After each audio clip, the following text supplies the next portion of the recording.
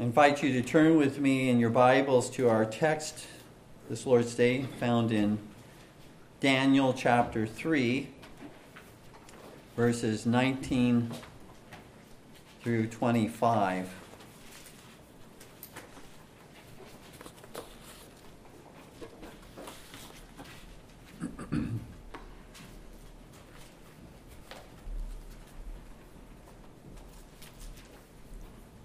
I realize we are picking up in the middle of a narrative, a very graphic, a very timely narrative. We will try to tie it all together as the sermon progresses, but this is the portion of God's Word that we will be focusing our attention upon in the sermon this Lord's Day. Daniel 3:19 through 25. Then was Nebuchadnezzar full of fury, and the form of his visage was changed against Shadrach, Meshach, and Abednego. Therefore he spake and commanded that they should heat the furnace 7 times more than it was wont to be heated. And he commanded the most mighty men that were in his army to bind Shadrach, Meshach, and Abednego, and to cast them into the burning fiery furnace. And these men were bound in their coats, their hosen, and their hats, and their other garments, and were cast into the midst of the burning fiery furnace. Therefore, because the king's commandment was urgent, and the furnace exceeding hot, the flame of the fire slew those men that took up Shadrach, Meshach, and Abednego. And these 3 men, Shadrach, Meshach, and Abednego, fell down bound into the midst of the burning fiery furnace. The Nebuchadnezzar, the king, was astonished, and rose up in haste, and spake and said unto his counselors, Did not we cast 3 men bound into the midst of the fire? They answered and said unto the king, True, O king. He answered and said, Lo, I see 4 men loose, walking in the midst of the fire, and they have no hurt. And the form of the 4th is like the Son of God.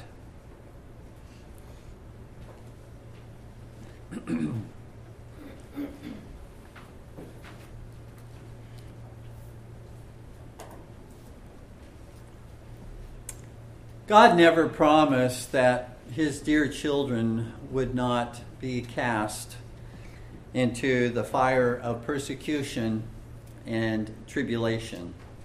In fact, to the contrary, we have been promised that no child of God is without such suffering for Christ and for his truth.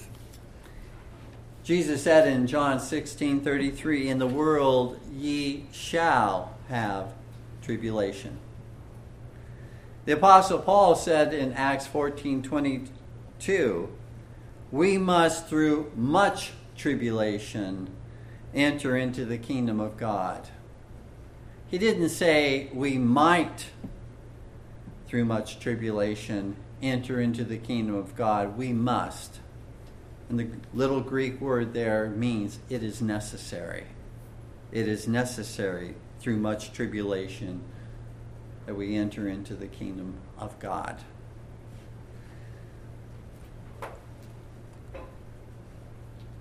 But what we have been promised, dear ones, is that we will not walk alone in the midst of the fiery furnace. What we have been promised is that in the fire of tribulation, the Lord Jesus will be with us. He will walk with us to strengthen us. He will walk with us to encourage us. We have such a promise in Isaiah 43, verses 1 through 2. Fear not, God says, fear not, for I have redeemed thee. I have called thee by thy name. Thou art mine. When thou passest through the waters, I will be with thee. And through the rivers, they shall not overflow thee. When thou walkest through the fire, thou shalt not be burned, neither shall the flame kindle upon thee. Lord Jesus promises, through the words of Paul in Hebrews 13:5, I will never leave thee, nor forsake thee. The two words used, I will never leave thee and will never forsake thee, those two words, never, in both cases, are a double negative in the Greek language, ou, me. That is used for emphasis. You cannot have a more emphatic negative in the Greek language in which the New Testament was written than ou, me. It's impossible for God to ever leave us, for Christ to ever leave us, or to forsake us. Why does the Lord Jesus take us through these fires of persecution, fires of tribulation, of affliction?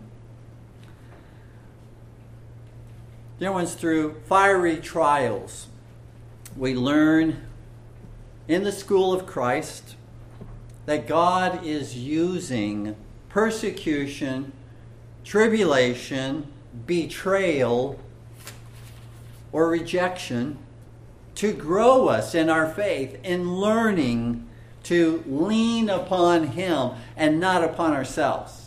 To lean upon Him and not upon our circumstances or upon anyone else in this world. He's teaching us patience. He's teaching us perseverance so that we don't cast away our faith at the slightest injury that we might suffer. But that all the more that we suffer, the more tightly we cling to our Savior. And we learned not to surrender, but we learn to walk in greater faithfulness in passing through those fires. We also learn to comfort others with the comfort with which we were comforted. How do we comfort others, dear ones, if we never experience discomfort? If we never experience tribulation and afflictions and trials in our life? How do we come to encourage and comfort others? The Lord says that's another one of the purposes for us passing through times of tribulation, so that we can take the comfort that we receive from the Lord and go to someone else and say, I was comforted by the Lord. I know He will comfort you. He will be there for you, just as He was there for me. And we go through trials, fiery trials, for many reasons, but let me give you one other reason. To put off the world, the flesh, in denying ourselves, taking up our cross, and following Christ. Helping us to realize that what we suffer in this world is teaching us that this world is not everything. This world is passing away, just as our bodies are passing away, just as they suffer, just as they go through these trials, and it hurts. But there is coming a time when there will be no more pain, no more heartache, no more sorrow, no more tears, no more sin, no more temptation, no more tribulation. There's coming a time where all of that will be forgotten, and we will be praising and enjoying that perfect peace and that perfect joy in the presence of our God. May we become, dear ones, good students in the school of Christ as we cast away all bitterness, all anger, all self-pity, That often is our response in going through tribulation, the fires of tribulation, and rather learn that Jesus is never so near unto us as when we walk through the fiery trials and tribulations of this life. The main points from our text this Lord's Day are these. First of all, the cost of following Christ in Daniel 3, verses 19 through 23. And the second main point, you are never alone in suffering for Christ in Daniel 3, verses 24 through 25.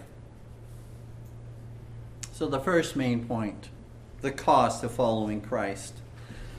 In verses 19 through 23, then was Nebuchadnezzar full of fury, and the form of his visage was changed against Shadrach, Meshach, and Abednego. Therefore he spake and commanded that they should heat the furnace 7 times more than it was wont to be heated. And he commanded the most mighty men that were in his army to bind Shadrach, Meshach, and Abednego, and to cast them into the burning fiery furnace. Then these men were bound in their coats, their hosen, and their hats, and their other garments, and were cast into the midst of the burning fiery furnace. Therefore, because the king's commandment was urgent, and the furnace exceeding hot, the flame of the fire slew those men that took up Shadrach, Meshach, and Abednego. And these 3 men, Shadrach, Meshach, and Abednego, fell down, bound, into the midst of the burning fiery furnace. By way of review, Shadrach, Meshach, and Abednego had been threatened with the most severe consequence, to be cast into a burning fiery furnace for refusing to obey the king's unlawful command to bow down to his golden image. They were even given a second chance by King Nebuchadnezzar to comply with this order. This was probably unheard of, a second chance, probably unheard of from a totalitarian king like Nebuchadnezzar. And then they were promised, upon submitting to him, they were promised that if they did bow down before his golden image, that they would be spared that dreadful death in the fiery furnace. All they had to do was simply comply. So the terms were quite clear from the perspective of Nebuchadnezzar. Turn or burn. Turn to me or be burnt alive. But these 3 godly young men saw the terms quite differently than Nebuchadnezzar. The terms, as they saw, the terms were these: serve and worship God, or serve and worship the king. Resist tyranny and obey God, or submit to tyranny and disobey God. Their testimony was very clear as we read it last Lord's Day in Daniel 3, verses 16 through 18. Shadrach, Meshach, and Abednego answered and said to the king, O Nebuchadnezzar, we are not careful to answer thee in this matter. If it be so, our God whom we serve is able to deliver us from the burning fiery furnace, and he will deliver us out of thine hand, O king. But if not, be it known unto thee, O king, that we will not serve thy gods, nor worship the golden image which thou hast set up. They say to the king, we don't really have to answer. We're not careful to answer thee in this matter.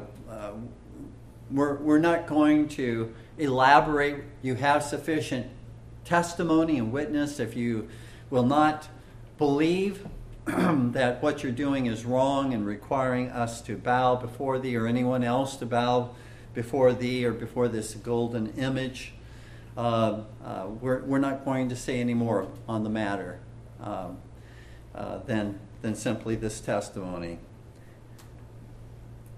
And that is this, that if God does not restrain the hand of the king, he's able to deliver us from the fires of that burning fiery furnace. He's able to deliver us. We don't doubt that he is God, that he has created us. He's created fire. He can subdue fire, no problem, for our God. And he will deliver us out of your hand, O king. That is, either by delivering us out of the flame physically, or spiritually.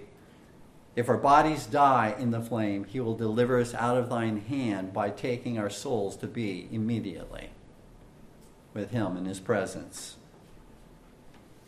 If it be so, they say,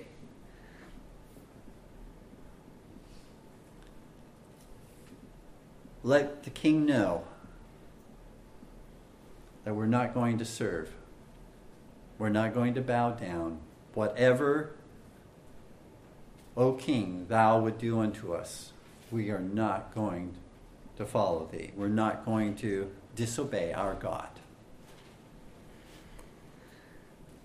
They were not defiant here for defiance sake. They were defiant for Christ's sake. And there is always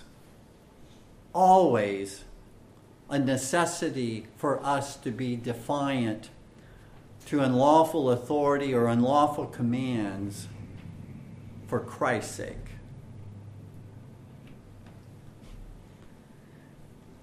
They stood not against lawful authority, but they stood against tyranny. Dear friends, we are not anti-government. We are not anti-country. We are anti-tyrannical government. And we are pro-godly government under Christ the King. We love our country, but we despise and hate its rebellion against God. And we pray for our country's repentance and coming to faith, to repent of its national sins. We pray for its reformation according to the commandments of God and Christ our King. Well, some may object that Shadrach, Meshach, and Abednego could have merely outwardly complied with the king's demand, but inwardly protested against the king's command. After all, according to this particular way of reasoning, false reasoning, but nevertheless this argument, it's merely a matter of the heart, right? And what we truly believe inwardly is all that really counts with God. He looks not on our outward appearance, but he looks upon our heart. Where is our heart? Not where is our body, but where is our heart? Well, this was likewise the position of a group during the Reformation period that were called Nicodemus.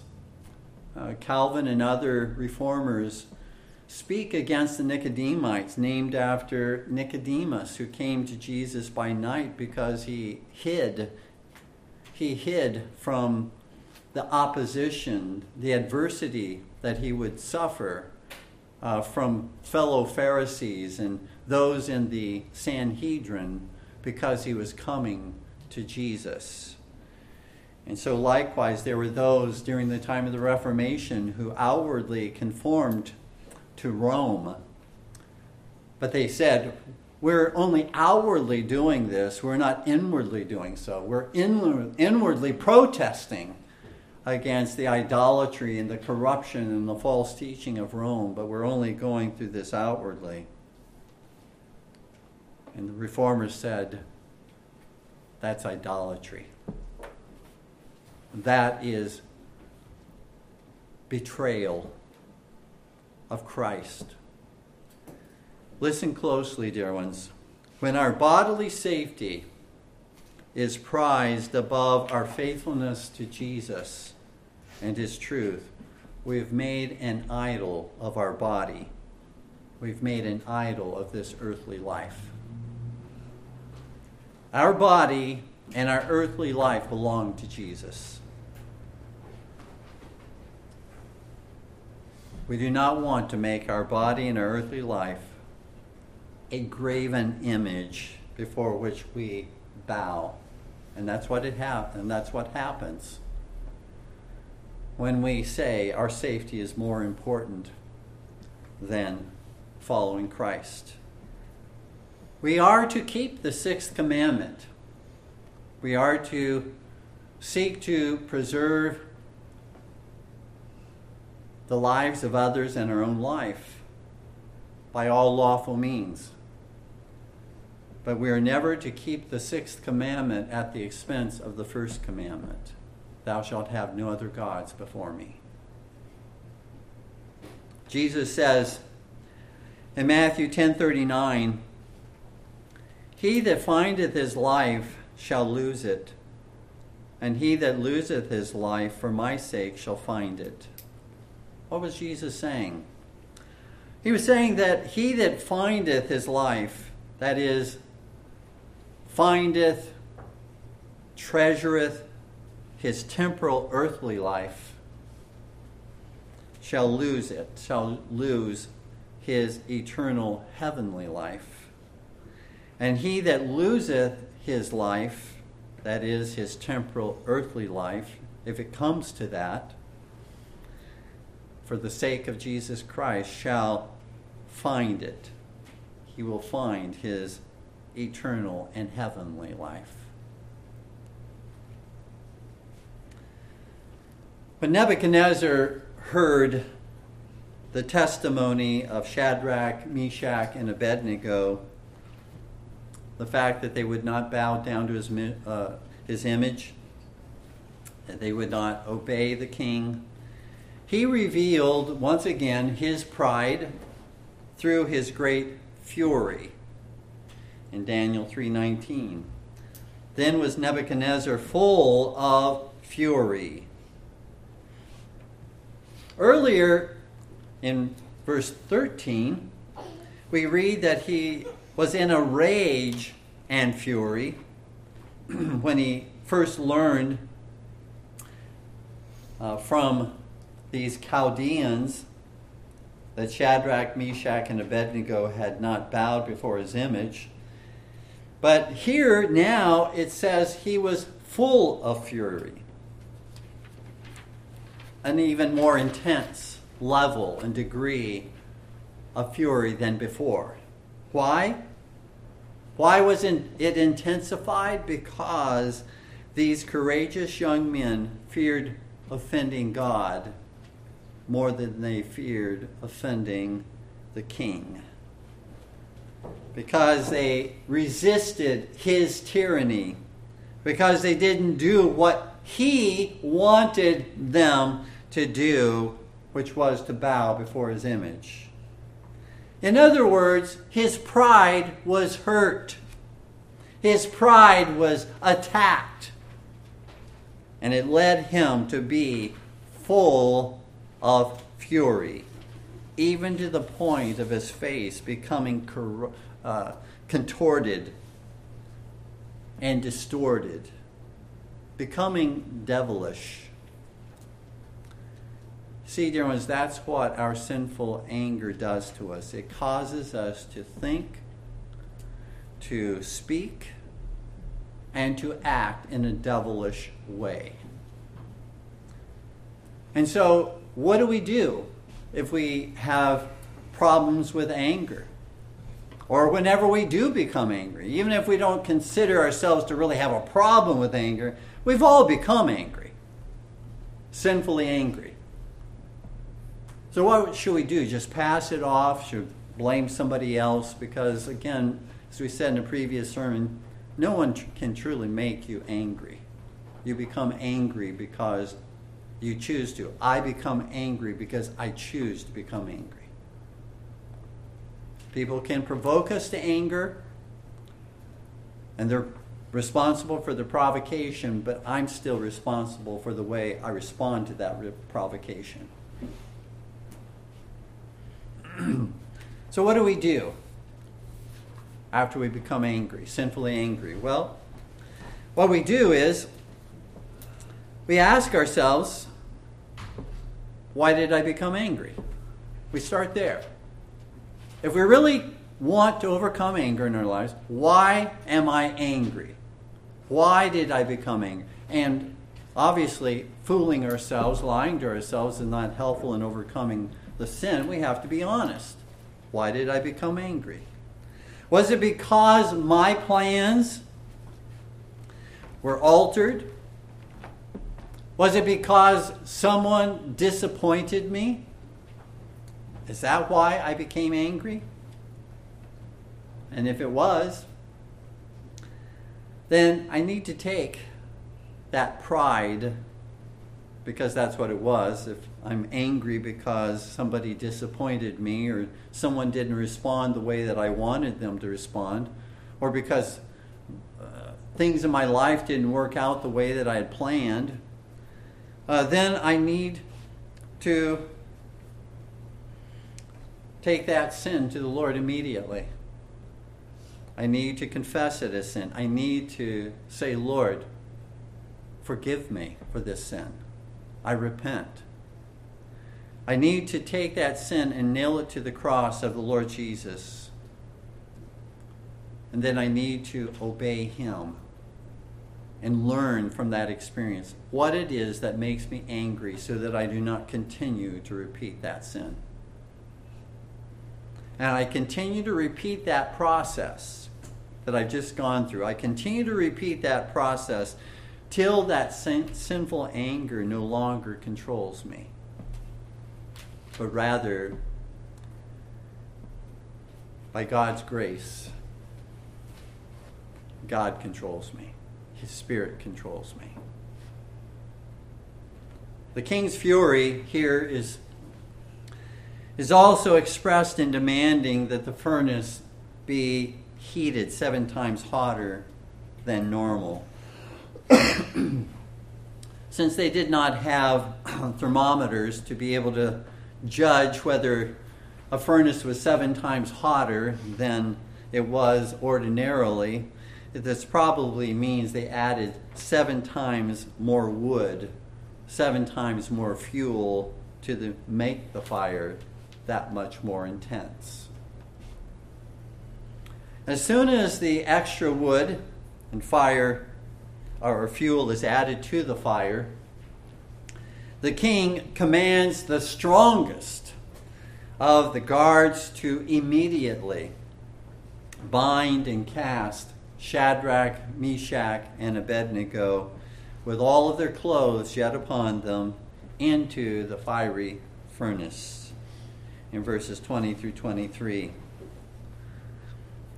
Amazingly, in every single way that the king expresses his fury and his sinful anger, and seeks to, in so doing, inflict greater pain upon these godly young men, God glorifies Himself by way of a greater demonstration of His almighty power. Look at what the Lord did here.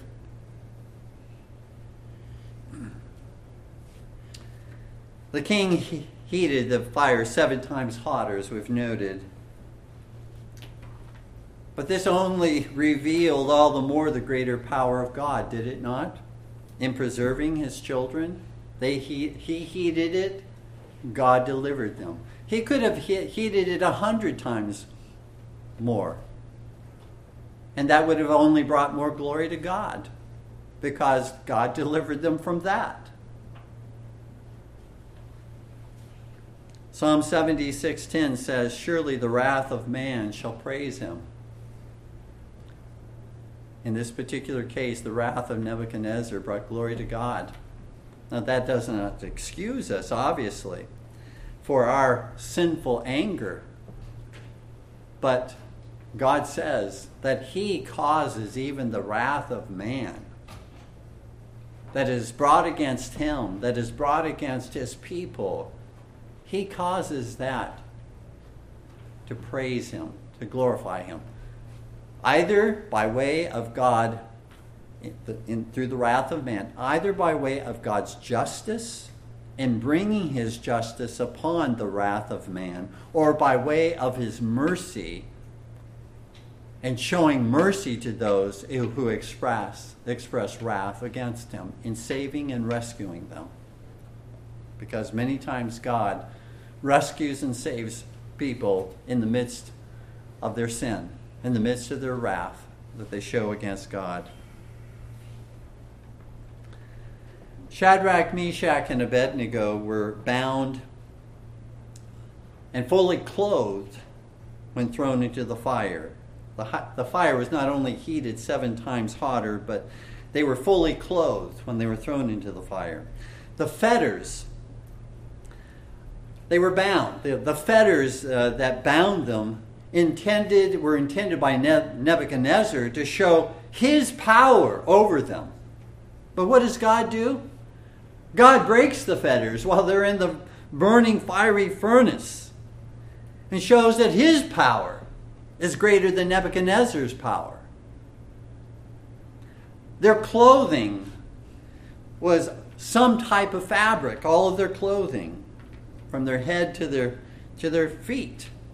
Some type of fabric, which would have added to the combustible fuel in the fire to bring about perhaps even greater pain being so close to the body.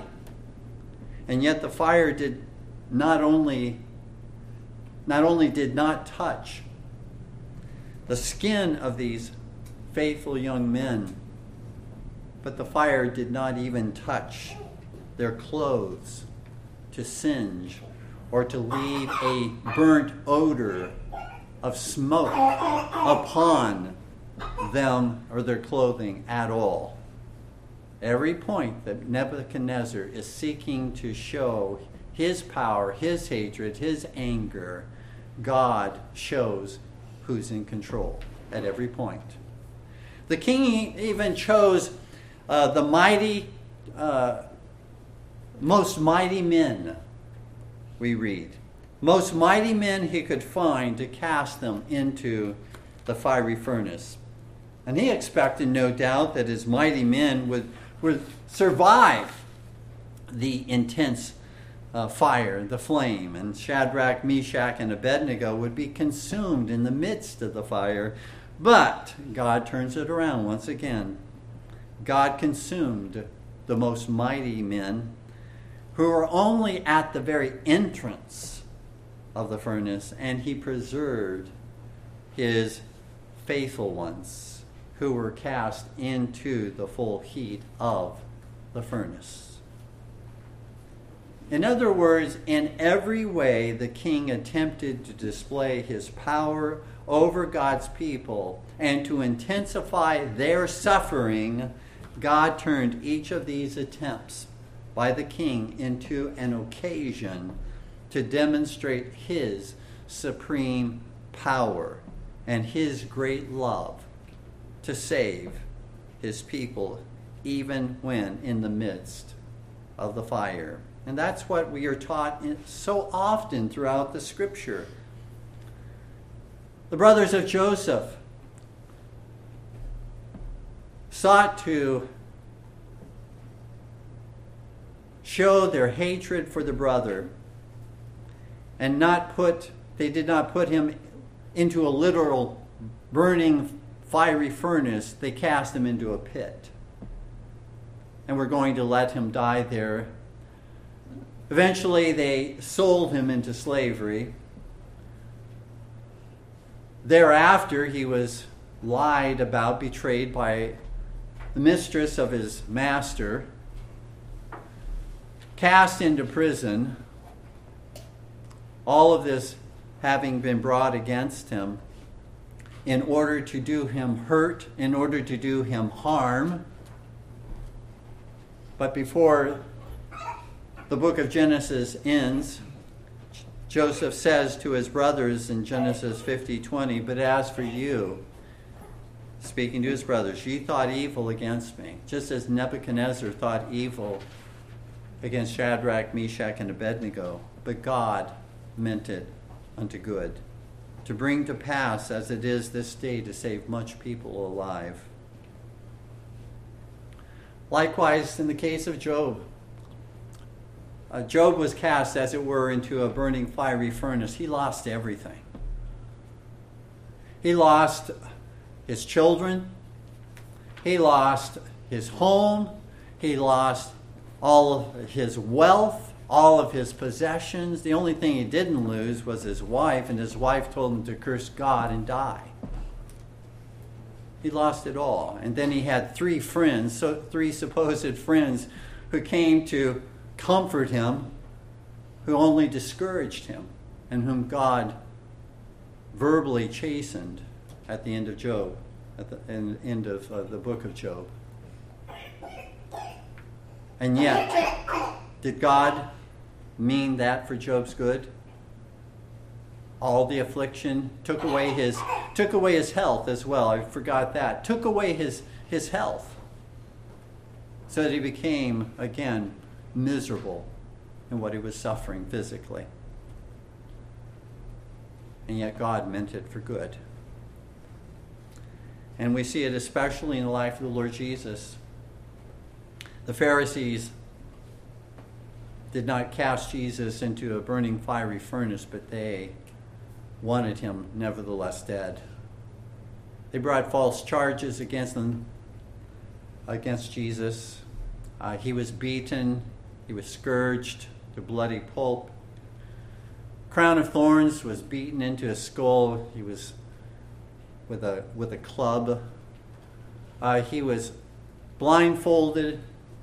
He was beaten in the face, bruised. His face was bruised badly, and mocked by putting a royal robe on his back, bowing down and before him and saying, "Who struck you? If you are the Son of God, who struck you?" And then placed upon a cross. But all of that was meant for Christ's good in rescuing and saving his people. It was all meant for our good in being rescued and saved. It was not the wrath of man ultimately that put Jesus there. It was God that put Jesus there to bear his wrath against us for our sins. Dear ones, be not afraid. Therefore, when it appears, the fire of tribulation is heated 7 times hotter. God is about to do something greater in displaying his glory and his love through it. Whether he delivers you physically or whether he delivers you spiritually. And our last main point, you are never alone in suffering for Christ. Verses 24 through 25. The Nebuchadnezzar, the king, was astonished, and rose up in haste, and spake, and said unto his counselors, Did not we cast 3 men bound into the midst of the fire? They answered and said unto the king, True, O king. He answered and said, Lo, I see 4 men loose, walking in the midst of the fire. They have no hurt, and the form of the 4th is like the Son of God. Nebuchadnezzar was astonished at what he saw. He couldn't believe his eyes. He couldn't believe what he was seeing. What did he see? Well, first of all, he saw 4 men in the fire instead of 3. Secondly, he saw them all loosed and free from their fetters that bound them. Thirdly, he saw them just walking about in the fire unhurt, rather than running to the entrance, trying to get out of the fire, the furnace, because they were in pain. Their clothes were still on them. They had not been burnt. And there they were, just walking about as common and ordinary, as if that was something that happened every day. And fourth, they saw a fourth man whom the king said was like the Son of God. The mightiest king on earth at that time could not, with all the power at his disposal, destroy God's people. Couldn't do it. How often the Lord allows the folly of rulers to reach such a height of wrath against him and against his beloved church, just to reveal the impotence of earthly rulers before the Almighty King Jesus Christ. Shadrach, Meshach, and Abednego were given a very special token of God's love there in the fire. The bodily presence of the Lord's angel, or even perhaps the fourth personage, was the presence of the Lord Jesus himself. Nebuchadnezzar, being a pagan, likely looked upon the fourth figure as some bodily manifestation of one of the gods. A translation, a very accurate translation in Daniel 3:25 of what Nebuchadnezzar said is this: and the form of the fourth is like a son of the gods. So who was it? It was either one of the Lord's angels, as when Daniel was in the lion's den, God sent his angel to close the mouth of the lions, or it was the Lord himself, similar to the appearance many times in the Old Testament, but similar to the appearance of the Lord Jesus before he was incarnate, before his conception and birth, similar to his appearance to, say, Abraham at the time of the destruction of Sodom and Gomorrah in Genesis 18. There it says, the Lord, Jehovah, appeared unto Abraham. And it keeps saying the Lord, this conversation going on between Abraham and the Lord. And it says 3 men appeared unto Abraham. 2 of them were angels that went on to Sodom and Gomorrah, but the third continued to talk in bodily form to Abraham. And it refers to him as the Lord, Jehovah, was speaking to Abraham in bodily form. So it may have been that that's who it was in the fiery furnace. Whether it was an angel or whether it was the Lord Jesus himself, even if it was an angel, it was, again, a token of God's presence with Shadrach, Meshach, and Abednego. Now, God could have sent an angel, or the Lord Jesus could have come bodily, just as he did to Abraham, before they were cast into the fire, to encourage them that he would be with them in the midst of the fire. But he waited until they were already in the fire to reveal that special presence of the Lord to them. At that point, they didn't know what was going to happen, whether their flesh was going to be consumed, cremated, in that fiery furnace, or whether the Lord was going to preserve them. They didn't know what was going to happen, but they did have the promise of God that he would be with them. In Isaiah 43:2, "Fear thou not, for I have redeemed thee, I have called thee by name, thou art mine.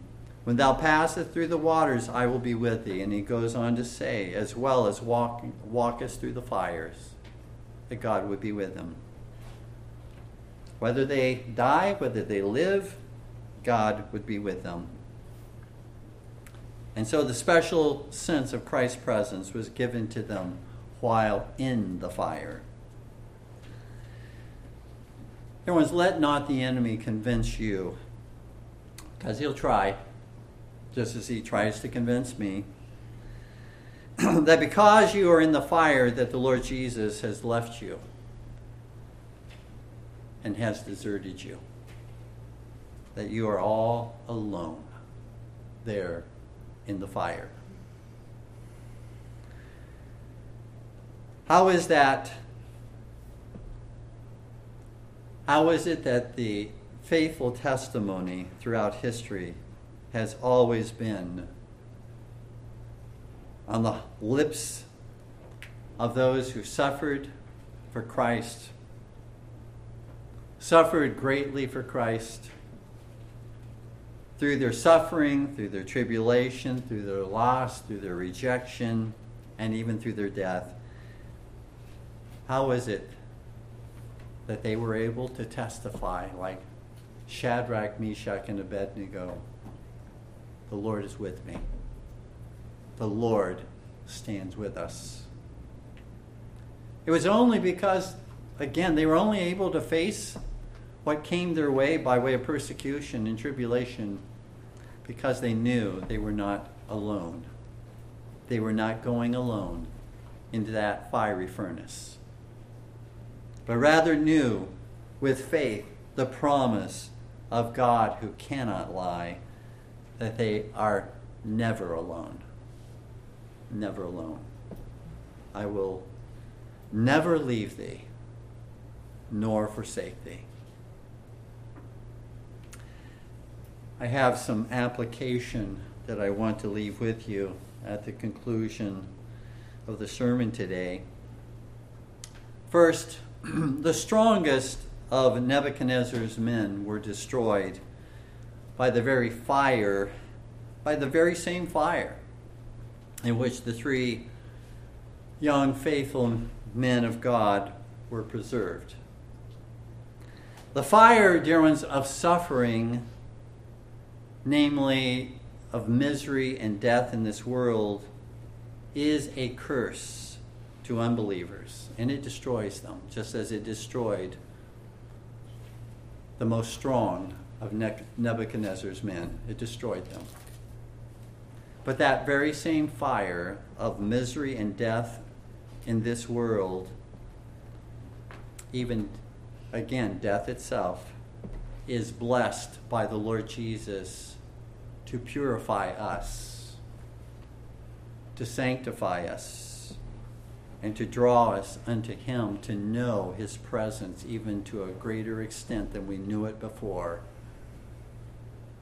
Those very same miseries that are a curse, that very same death that is a curse to the unbeliever, becomes a blessing to us who are believers, and shows forth the mercy and the love, the grace of Jesus Christ to us in the midst of those fiery flames.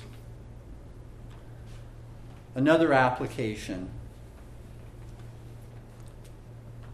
God doesn't promise we'll escape the fire of persecution, afflictions, sorrows, or rejection. When we resist what is unlawful and boldly stand for what is faithful to God's commandments. As we've noted, neither the prophets, the apostles, the martyrs, not even Jesus escaped the fire of persecution. Why should we?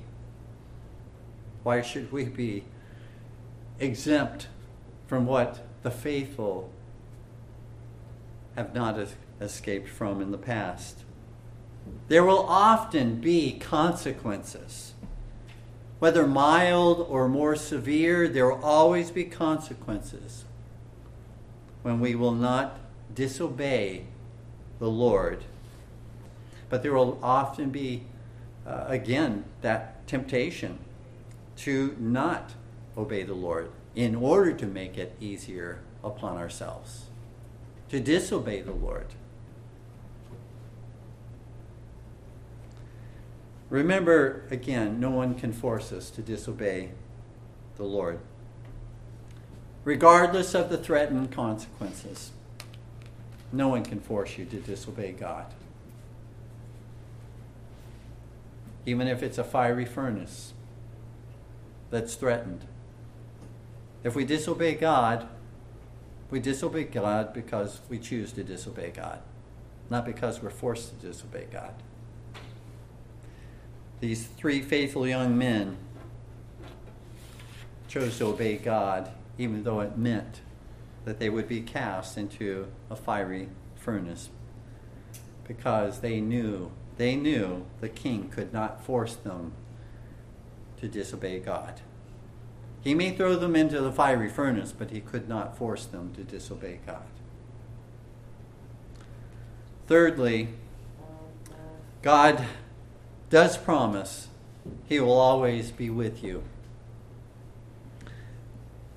Dear ones, it is often the feeling, and I underscore feeling, it is often the feeling that we are all alone that frightens us the most as we face those fires of suffering, rejection, and betrayal in standing for Christ and his truth.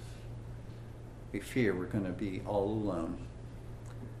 God gave to these three godly young men one another. Three of them, one another. I think they would have stood faithful to the Lord based upon their prior testimony, but he gave them one another as well. And he's given us one another in order to encourage us that we're not alone. But even more than that, most importantly, God gave to Shadrach, Meshach, and Abednego himself, whether it was an angel or whether it was the Lord Jesus. God gave to them himself to know that they were not alone.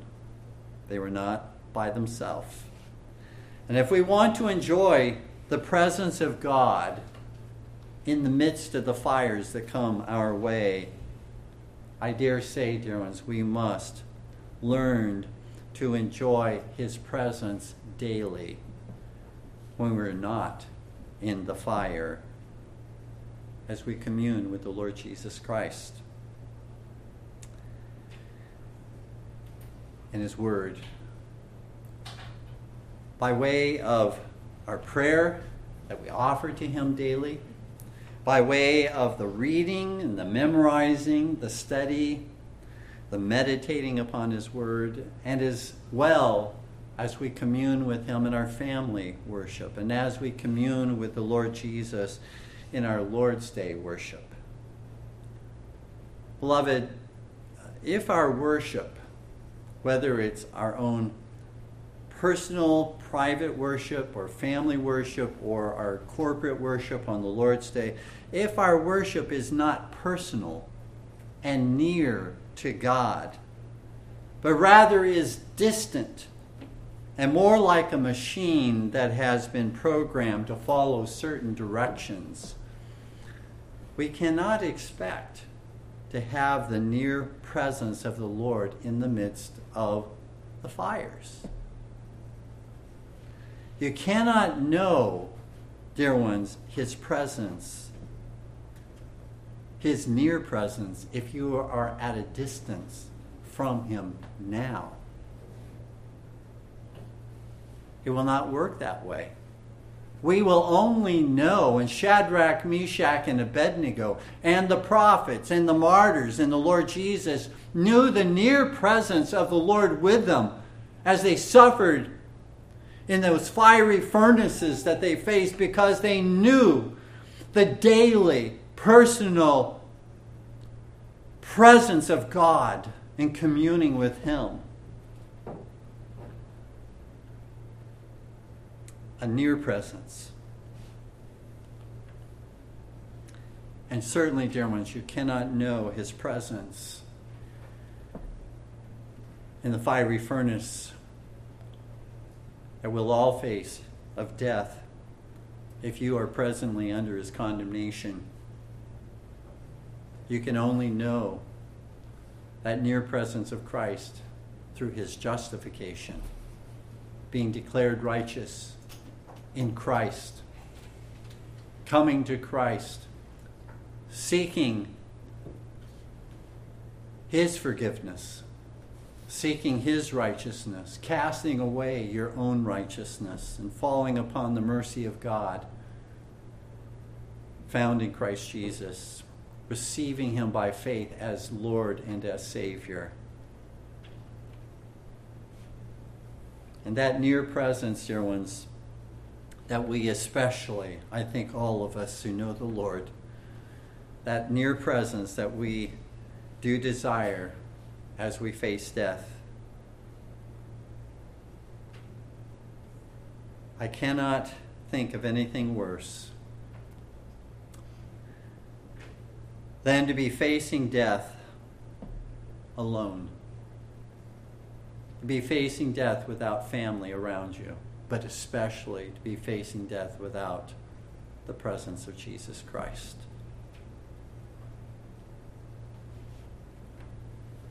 And at the same time, I cannot think of anything better and more glorious than to be facing death with the near presence of Jesus Christ. As I cling, and as you cling to the promise, yea, though I walk through the valley of the shadow of death, I will fear no evil. Why? For thou art with me. For thou art with me. Let's enjoy, dear ones, His presence here and now in order that we might enjoy His presence at death and enjoy His presence in the glories of heaven forevermore. As the psalmist says in Psalm 16:11, in thy presence is fullness of joy. Amen. Please stand with me in prayer.